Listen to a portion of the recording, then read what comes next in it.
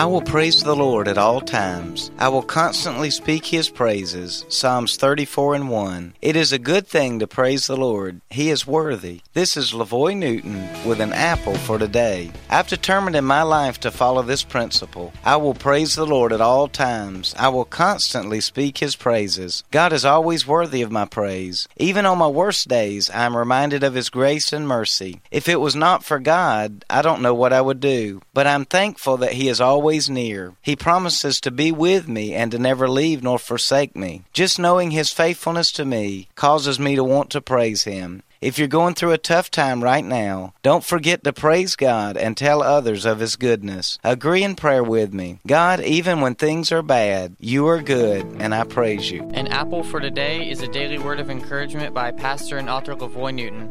More resources and encouragement are available at anapplefortoday.com.